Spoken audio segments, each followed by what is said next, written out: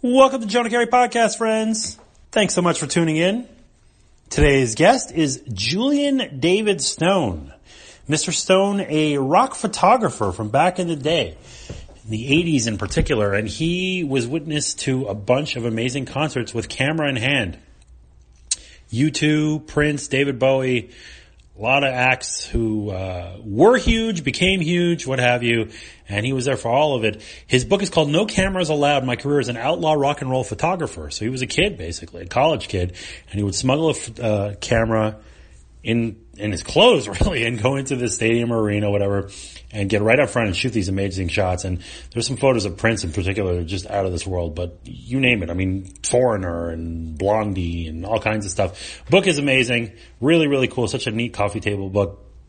The shots are just really, really fun. And the story's really fun too. There's some interesting background on how he decided to do this and how he went from being a kid to who just did it on the side to Rolling Stone hired him. So quite the story that Mr. Stone has to share. And this was a fun conversation, and I think you will enjoy it. As you know, we like to be eclectic on the Jonah Keri Podcast, and so it's not always baseball and basketball. I like other things too, including Prime Prince. Doesn't get any better than that. So check out this pod if you're into music at all, or you're into good stories about photography, or if you just like to hear my Seth Rogen voice for yet another week, you can do that too. Hey, some programming notes for you. CBS Sports, you will find my story on the Robinson Cano trade, which just went down. We'll see about those Mets. Very interesting with their new general manager. Going against the grain. He's not your Ivy League intern at age 21, rose to the ranks, and then at 35 got a job. Head of CAA Sports, and then goes over and Brody Van Wagenen and gets a job with the Mets as general manager. And the mandate over there is win now. And we'll see if that is even possible. Good luck, Mets. We'll find out. Also wrote about the Hall of Fame recently, at two places actually, Sportsnet and CBS Sports. Lots of stuff about Larry Walker. I guess he's my new cause célèbre, for lack of a better term. And good luck to Mr. Walker. After Tim Raines left, he was my favorite ball player. And also happens to be deserving. Much like Raines, it's always neat when the guy who you root for happens to be somebody who's actually worthy of induction to the Hall of Fame. So you can write it with authority and confidence. That's a good thing. And various and sundry other things at CBS Sports that you can check out all the time, as well as my off-season, what do you call it, like hot stove bonanzas, basically. So I've done the NL East, NL Central. We're on to the NL West now. So the first 10 teams are already up at CBSSports.com. Check it out if you're a fan of any of those teams or just want to see what's going on with the rest of the league. And 20 more teams to go this off-season. So yes, the podcast. It is with Julian David Stone, and it is time for you to listen right now. Jonah Keri is on the phone. Jonah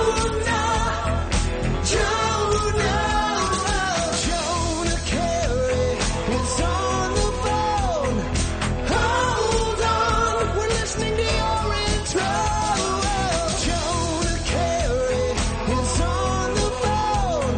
Jonah.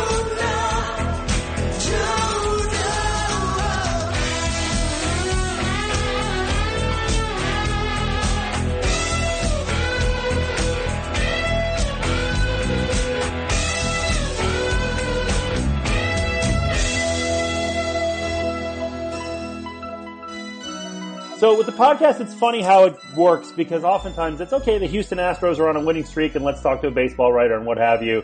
But then sometimes I'll get stuff sent to me or I'll get a pitch and I won't know anything about the author or the person and I won't know anything about the project. And then I will say, sure, send it along. And it'll be a total home run. And this is the case with this book by Julian David Stone. It's called No Cameras Allowed, My Career as an Outlaw Rock and Roll Photographer, 1981 to 1987. And Julian, we have him right now. How are you, sir? I'm doing great. Great to be talking to you. So I love this book. First of all, it looks beautiful. And it's just a quintessential coffee table book, especially if you're a music lover. Like gigantic photos of Prince doing the splits in midair. You cannot go wrong if you're, I'm 44. That's right in my zone. That's perfect. So a lot of great stuff here. But I think fundamentally what we want to do, because the book tells a story. Sometimes you have a coffee table book. It's a picture of the Louvre, and it's okay. It's the Louvre. It's a nice museum. But this is about a certain time in your life, and obviously you've gone on to do other things, where you decide to do this. So starting in 81. Well, let's start there. What were you doing in 1981, and what made you say, you know what, I'm going to smuggle camera parts in my underpants into concerts and see how that goes for me? Yeah, I was a teenager. I was obsessed with rock and roll, and my attempts to play it had gone down in flames. I had no musical talent. So I started to dabble in photography, and I decided to combine the two of them. And the Ramones were coming to town, and I thought, oh, this is great. I'll take my camera to the show. I'll photograph the Ramones, and we'll see what happens. Well, I went to the club. I showed up, and the bouncer saw my bag and laughed at me and pointed at a sign that said no cameras allowed, and said, you're not coming in here with that equipment. And so I went away. I went to my car, and I was about to get rid of the equipment, and I went, I think there is a way to make this happen. And I decided to, as you said, to smuggle the equipment in my body. I went in, got right by the bouncer, went in the bathroom, assembled the equipment, came out as the Ramones were hitting the stage, shot them. And then after that, I was just obsessed. I shot about 10,000 pictures of all the biggest stars of the 80s over the next 5 or 6 years. So, and I want to get into the photography stuff, but I have to stop you for 1 second. What the heck was it like seeing the Ramones in 1981? Was it just I know you're doing, not really your job, you're doing this as a vocation, you're doing it as a side thing, but tell me about them live at a little club. It must have been unbelievable. It was incredible because, like I said, I was obsessed with rock and roll, but I have to say, as a show that this all began at, I couldn't ask for more. Oh my God, yeah. I really, wasn't prepared for just how amazing they were.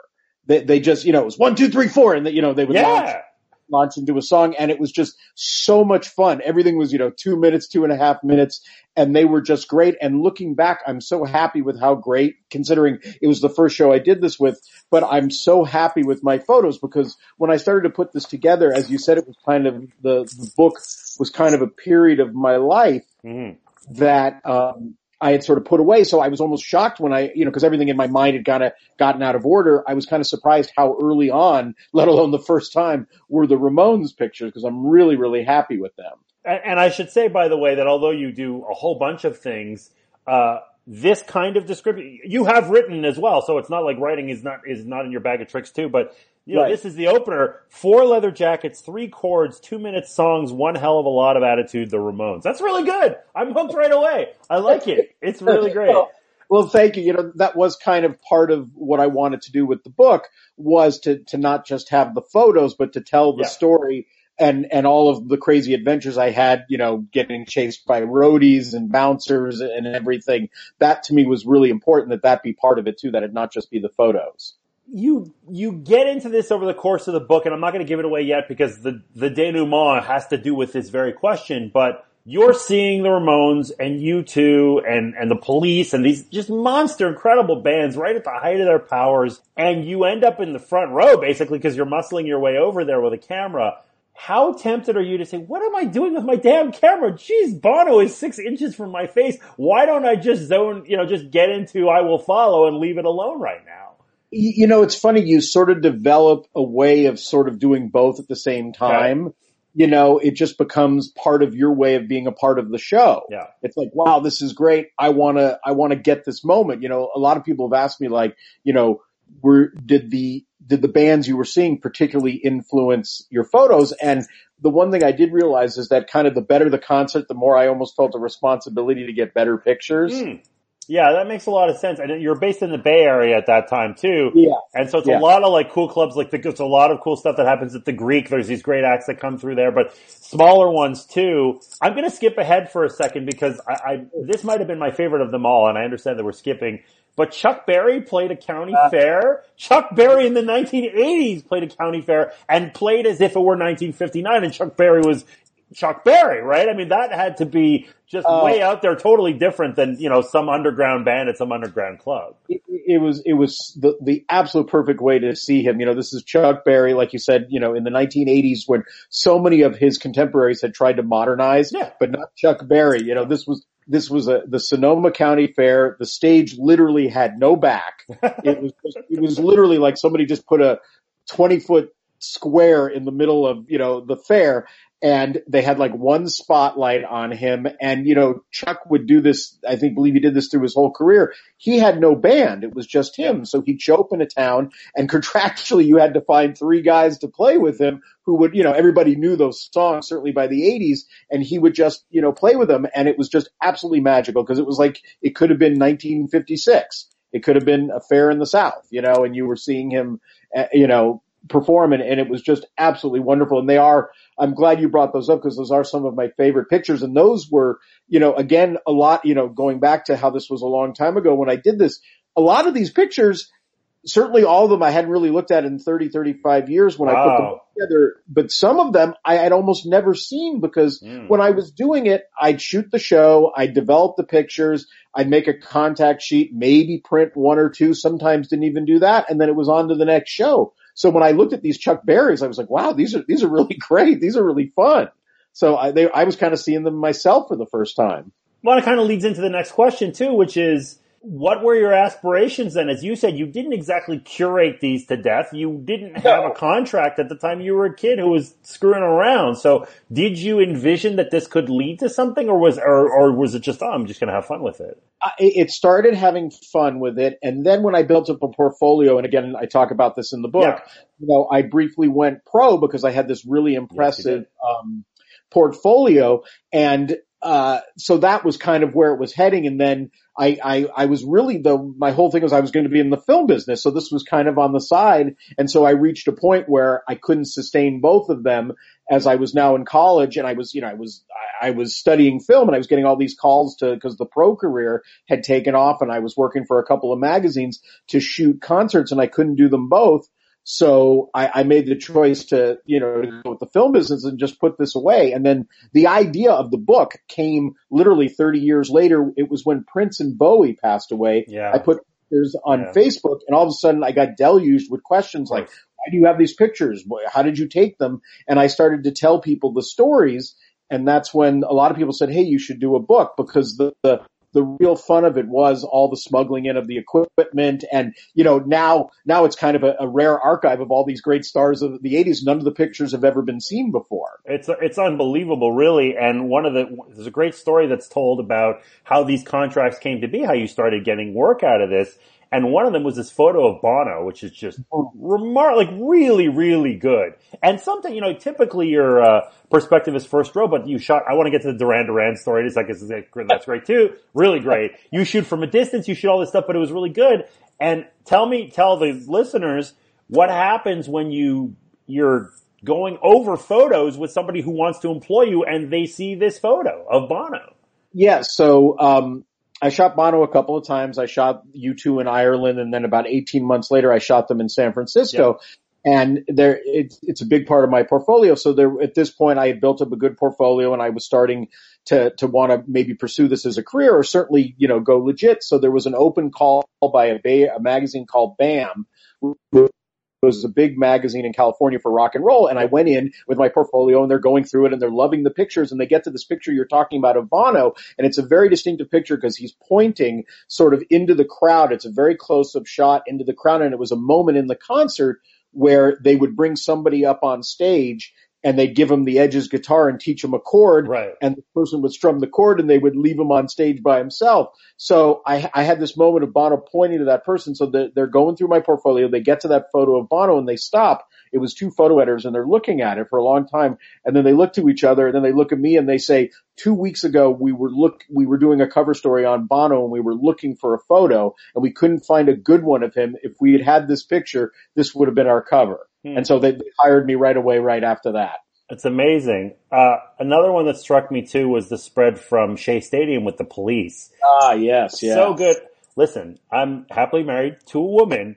I think I have a crush. Like that photo, the shirtless photo of Sting. Holy cow. Like these are sexy photos. Like Prince looks awesome. You know what I mean? Like some of these photos are really, we could turn it around. We could talk about Katrina and the Waves rather too, or the B-52s. We could do all that stuff, but just like, there's a lot of, I don't know what it is that makes these photos have a lot of sex appeal. Maybe it's just that the guy had his shirt off, but there's something very smoldering about a lot of these photos too that really comes across. Was that a goal, or is it just, oh cool, nice snap, I'm going to put that in the book? Well, it's funny that you should say that. The thing, and particularly years later, that I put together, because when I was shooting as, as an outlaw photographer, as is the title in my book, I was shooting from the audience's point of view, which means I was capturing the performance that the artist intended for the crowd. Now, when you shoot professionally, which I did at the end, it's a very different vantage point. You're in the pit right in front of the performer, so you're practically looking up their nose. Yeah. So to some degree, what you're saying goes along with I was catching the show that the artist intended. And, certainly if you're talking about Prince or Sting at this point, when he takes his shirt off in front of 70,000 people, he knows what he's doing to the crowd.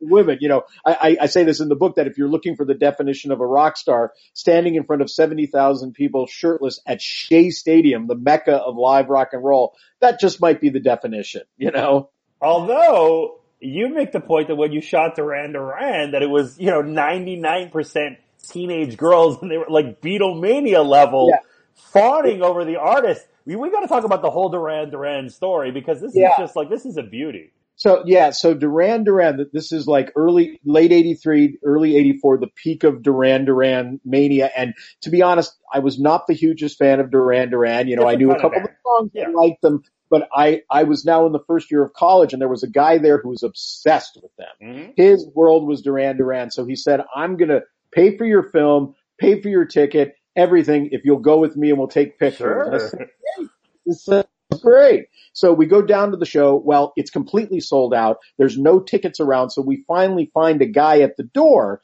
who, if we slip him like $50, he'll let us into the show. We give him our $50. We go in. We don't have seats. So we're kind of wandering around the mezzanine of the arena, and it's just pandemonium. Girls are screaming. They haven't even come out yet.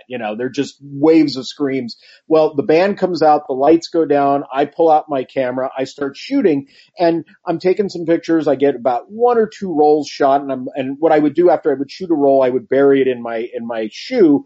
It was just kind of a place that I did it. So the plan is to shoot a couple of, to shoot a little bit and then make our way down closer. Well, I'm shooting away. All of a sudden, I feel this hand on my back, and I turn around, and there's these 2 huge guys there, and they're like, Duran Duran group security, please come with me. And my friend freaks out. He disappears like a puff of smoke. He's gone. And I get hauled away by these 2 huge guards. They take me outside of the arena. This is the Forum in Los Angeles. Yeah. And they take all my film. They rip open my camera. They take everything. They don't get the 2 rolls in my shoe. They didn't look there, but they take everything away from me and hand back my camera like, okay, here you go. You can't do anything with this now. You've got no film. Then they kind of start to lighten up, and they're like, okay, we'll let you go back into the show. There's nothing you can do now. We got your film. So they take me back to the arena. They knock on a door. Well, it's the same door where we paid the guy to get in. He opens the door. $30 each, which was big money then.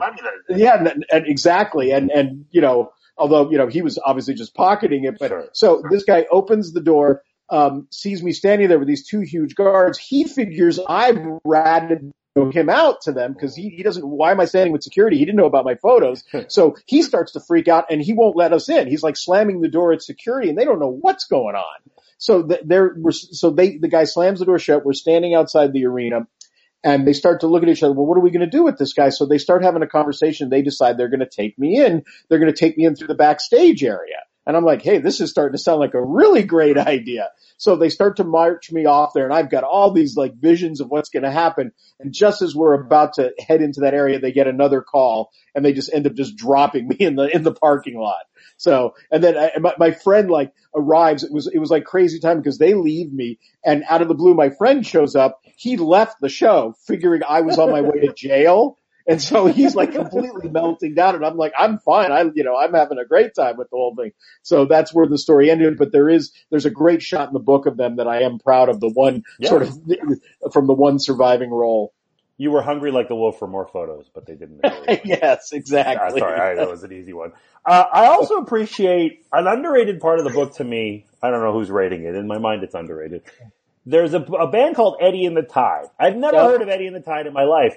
But you tell the story so evocatively about a band that didn't blow up. There was another one that you went to they were more like a hair metal one, and that didn't really work as much as, but every decade has this, but there was a lot of big dreams, and particularly with something like Eddie and the Tide, huge local following. Like, really, oh, these guys are going to break. Well, I was there when they played in front of my mom and my aunt and nobody else, and now they're playing Yankee Stadium or whatever.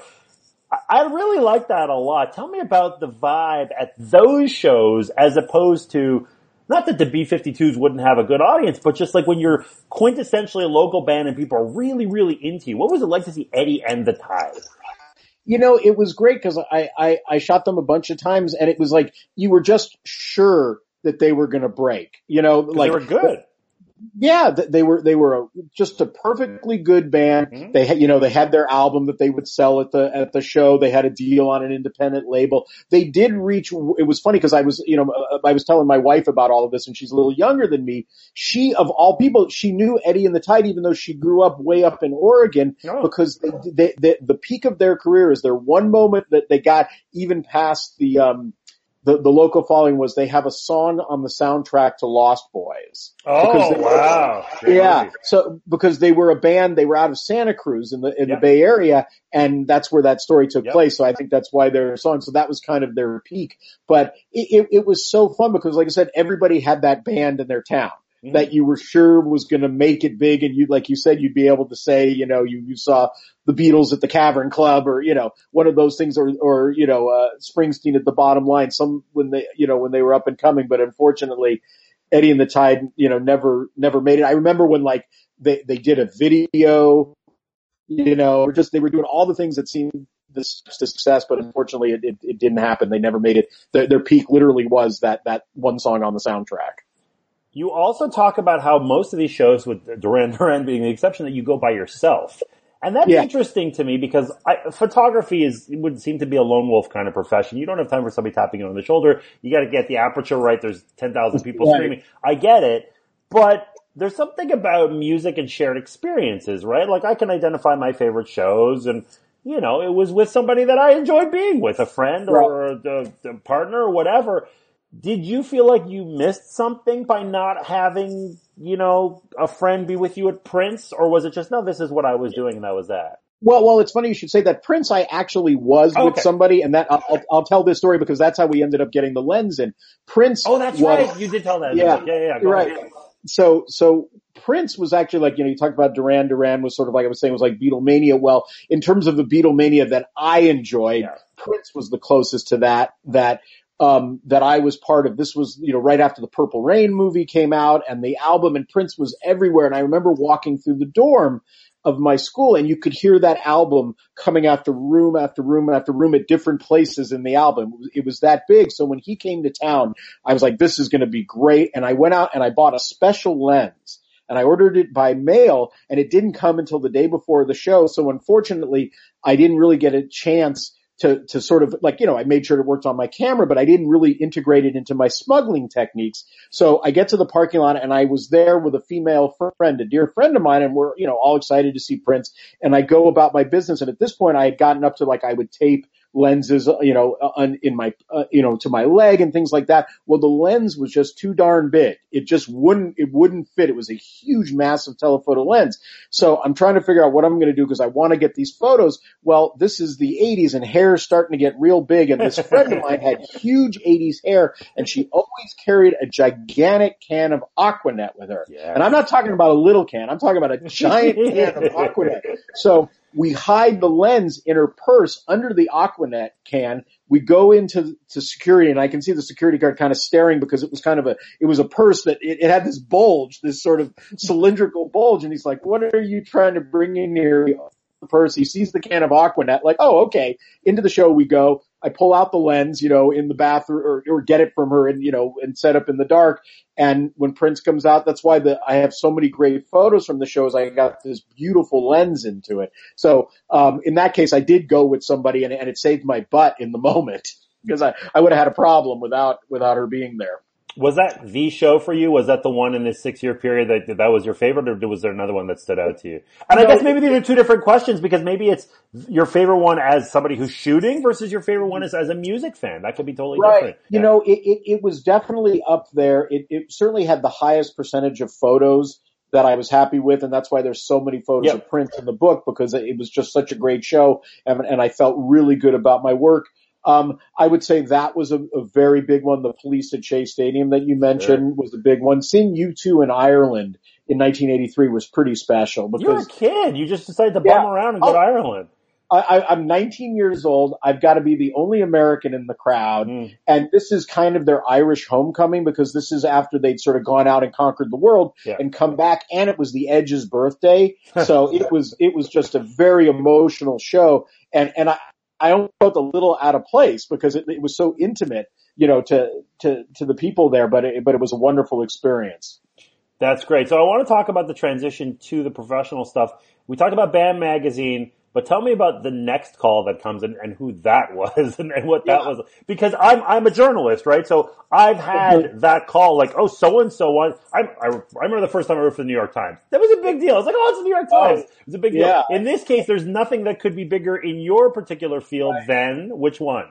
Right. So, I had shot a festival. Yeah. And shot a bunch of acts at a festival. I think it was like Rat, and you mentioned Katrina and the Waves. And I come back and, I got home very late at night and my phone rings about 8:00 in the morning and I answer it and I hear this voice over the phone go, "Hi, this is so-and-so. I'm calling from Rolling Stone magazine. Wow. We'd like to talk about some of your photos." Yeah. And I'm like, I'm half asleep and I'm like, what? Rolling Stone. I'm shooting up in bed and reaching for stuff. And it was an editor from Rolling Stone, a photo editor calling me because I had typed up this list on a manual typewriter of all my concerts, it would say like, Duran Duran, ... and then the date and all this stuff. And I had mailed it out to them. And amazingly, they had responded and called me and picked this moment. So the woman over the phone, very quickly says, "We'd like to see pictures from the Talking Heads." And, I think it was Talking Heads, Tom Petty, and somebody else. Huey Lewis in the News. Huey Lewis in the News. Thank you. I did read the book. It's very good. Yes, go ahead. Thank you. And we'd like to see your photo. So I'm sort of writing this down half asleep. And I remember she's sort of getting impatient because I don't think she was expecting a kid to answer. I think I'm like 20 at this point at the other end of the phone. And the part that I remember was at the end and I'm trying to put it together. I'm like, "So you want me to mail these to you?" And she's like, "No, I'm going to give you a FedEx number. We'll pay for it." And I don't think I'd ever sent a FedEx in my life. No. Let alone knew that they had an account. No. They do that. So she gives me the number and sure enough, like it's over and I hang up and I'm almost like, did that really just happen? And then, I look at the notes, my scribbled notes of the whole thing and it had, and by certainly within a couple of hours, I had gotten my act together and shipped the pictures off to Rolling Stone. Unbelievable. And, it's interesting too, because obviously you went on to, you wanted to be a filmmaker. You ended up going into that business and that's all great. But you talk about in the book that it was a hard decision, but in some ways it wasn't quite as hard as you thought because you were doing these things for Rolling Stone and other publications, but it wasn't as awesome as you might have thought. Tell us why that was, because I was really struck by that. I just thought, well, gee, I hit the big leagues and now I don't like the big leagues. Like it was a surprising twist to the book. Yeah, so it was sort of a combination of things because it came from such a place of passion, of loving rock and roll that what I realized that the sneaking in was almost being part of the rebellion of rock and roll. So that aspect got taken away when I went pro, number one. Number two, suddenly I was shooting acts that I didn't necessarily want to see. You talked about me going by myself. Well, or with a friend, I certainly didn't go to see anybody that I didn't like. Well, that's not necessarily the case when you get a call, you got to go shoot so-and-so, and at 8:00 down, at this place or that. So that was a part of it. And then also, the fact of being in the pit, the point of view, as I talked about, wasn't as interesting. And they only want you to shoot 3 songs. Yeah. The person says, "Okay, you got 2 or 3 songs, then you're out of here, and we don't want you taking any more pictures." Now I'm not saying I always adhered to that part of it, right? But it was still funny that it's like, well, there's a whole show here. The first 2 or 3 songs are great, but that doesn't tell the whole story, And then lastly, putting it all together, the pictures frankly weren't as good. Yeah. I just found that when I was shooting a band that I didn't care for in the pit, it just wasn't, they were good, but they weren't the same. They weren't like the Prince photos or the Police where I'm like, these are my favorite acts at this moment that I love their albums. And it's like, I want to get these great pictures. It's different when you're shooting somebody, that you don't quite have that feeling for. I have a very dumb and very elemental question. Why don't musicians want you to take their photo? I don't know. It's just a control thing. It was just part of now they've given up. I get asked Well, that everybody has question. a phone, yeah. Yeah, and it was funny because, when phones first came in, like, when everybody suddenly, like in the, like 2010, 2011, everybody suddenly had a phone with a Yeah. camera, they were still trying to keep people from doing it. Now they've given up. You just, like, they don't even attempt it. And back then they wanted no part of it. They didn't want any pictures. I don't know. I guess it was just controlling the image, cause I certainly didn't sell the pictures. I did it from a place of love, but, maybe they felt you were going to somehow exploit them, It's funny too because the one artist, legendarily, who seemed to maybe have been able to find a way to not allow photos or audio recordings or whatever was Prince. That Prince had some sort of iron seal on these shows, and there was so much mystique. Did Prince really play in Iowa last night? Nobody knows. And nobody else could. Not the biggest bands in the world. Nobody could do it. But Prince is just like, nope. You're checking your thing at the door, and everyone's like, okay, but I can still see Prince, right? It's one of those things. Very interesting. I want to ask you too, when you're putting this together, what hit the cutting room floor? Did you want this book to be 100 more pages? Were there other acts that you wish you could have got in there? And, I went to see, I don't know, In Excess in 1986, and Michael Hutchence looked really good, but all my photos sucked. I mean, what was it what did you not end up putting in, I guess? Yeah, there's very little in terms of pretty much the acts that I wanted are in there.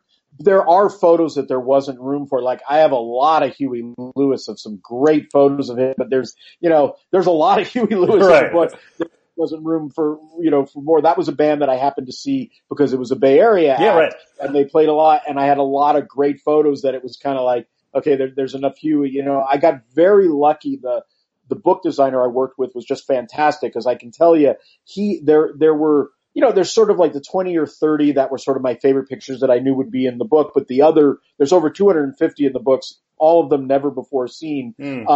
So many of them were because of this book designer. He just really was great at going, I can be very technical and go, well, that's a little out of focus, or that's a little blurry, even though that adds to the emotion of the photo, where he'd be like, no, that's a fantastic shot. So, that's not quite answering your question, but, that was a part of it. But there is, he sort of made a joke the other day about we could do another book, because there's a lot of photos left of pretty much every band that's in there. There's definitely more, particularly like U2 and the Police. I shot a lot of photos of these guys. Well, there's room for. And to your point, by the way, one of my favorite photos in the book is one of Prince playing the piano. You could barely see Prince. It's 95% black, this photo, and just a little sliver of light coming down, but you know that it's his silhouette, and it's very powerful. It's good stuff. I mean, the in-your-face stuff obviously works, but it's just, you and the designer really did a good job. Like, it's a visually arresting book. It's really cool to look at. Well, thank you. Yeah, that was really what the designer was really good at finding the drama, because that's a great example of, the way that particular picture, and it's the last picture of Prince in the book. Yeah. So it has kind of an evocative, with the light, almost he's being called heavenward, so. And literally, I guess. I want to ask you about the concert that ended up ending it. And, you want to talk about legendary acts. It's a Springsteen show. And you had talked about your kind of ambivalence about certain elements of literally your job at this point. But gee, I mean, maybe if you talk about signs from God, maybe this was it. Maybe the Springsteen show was destined for you to go into another career after what went down here.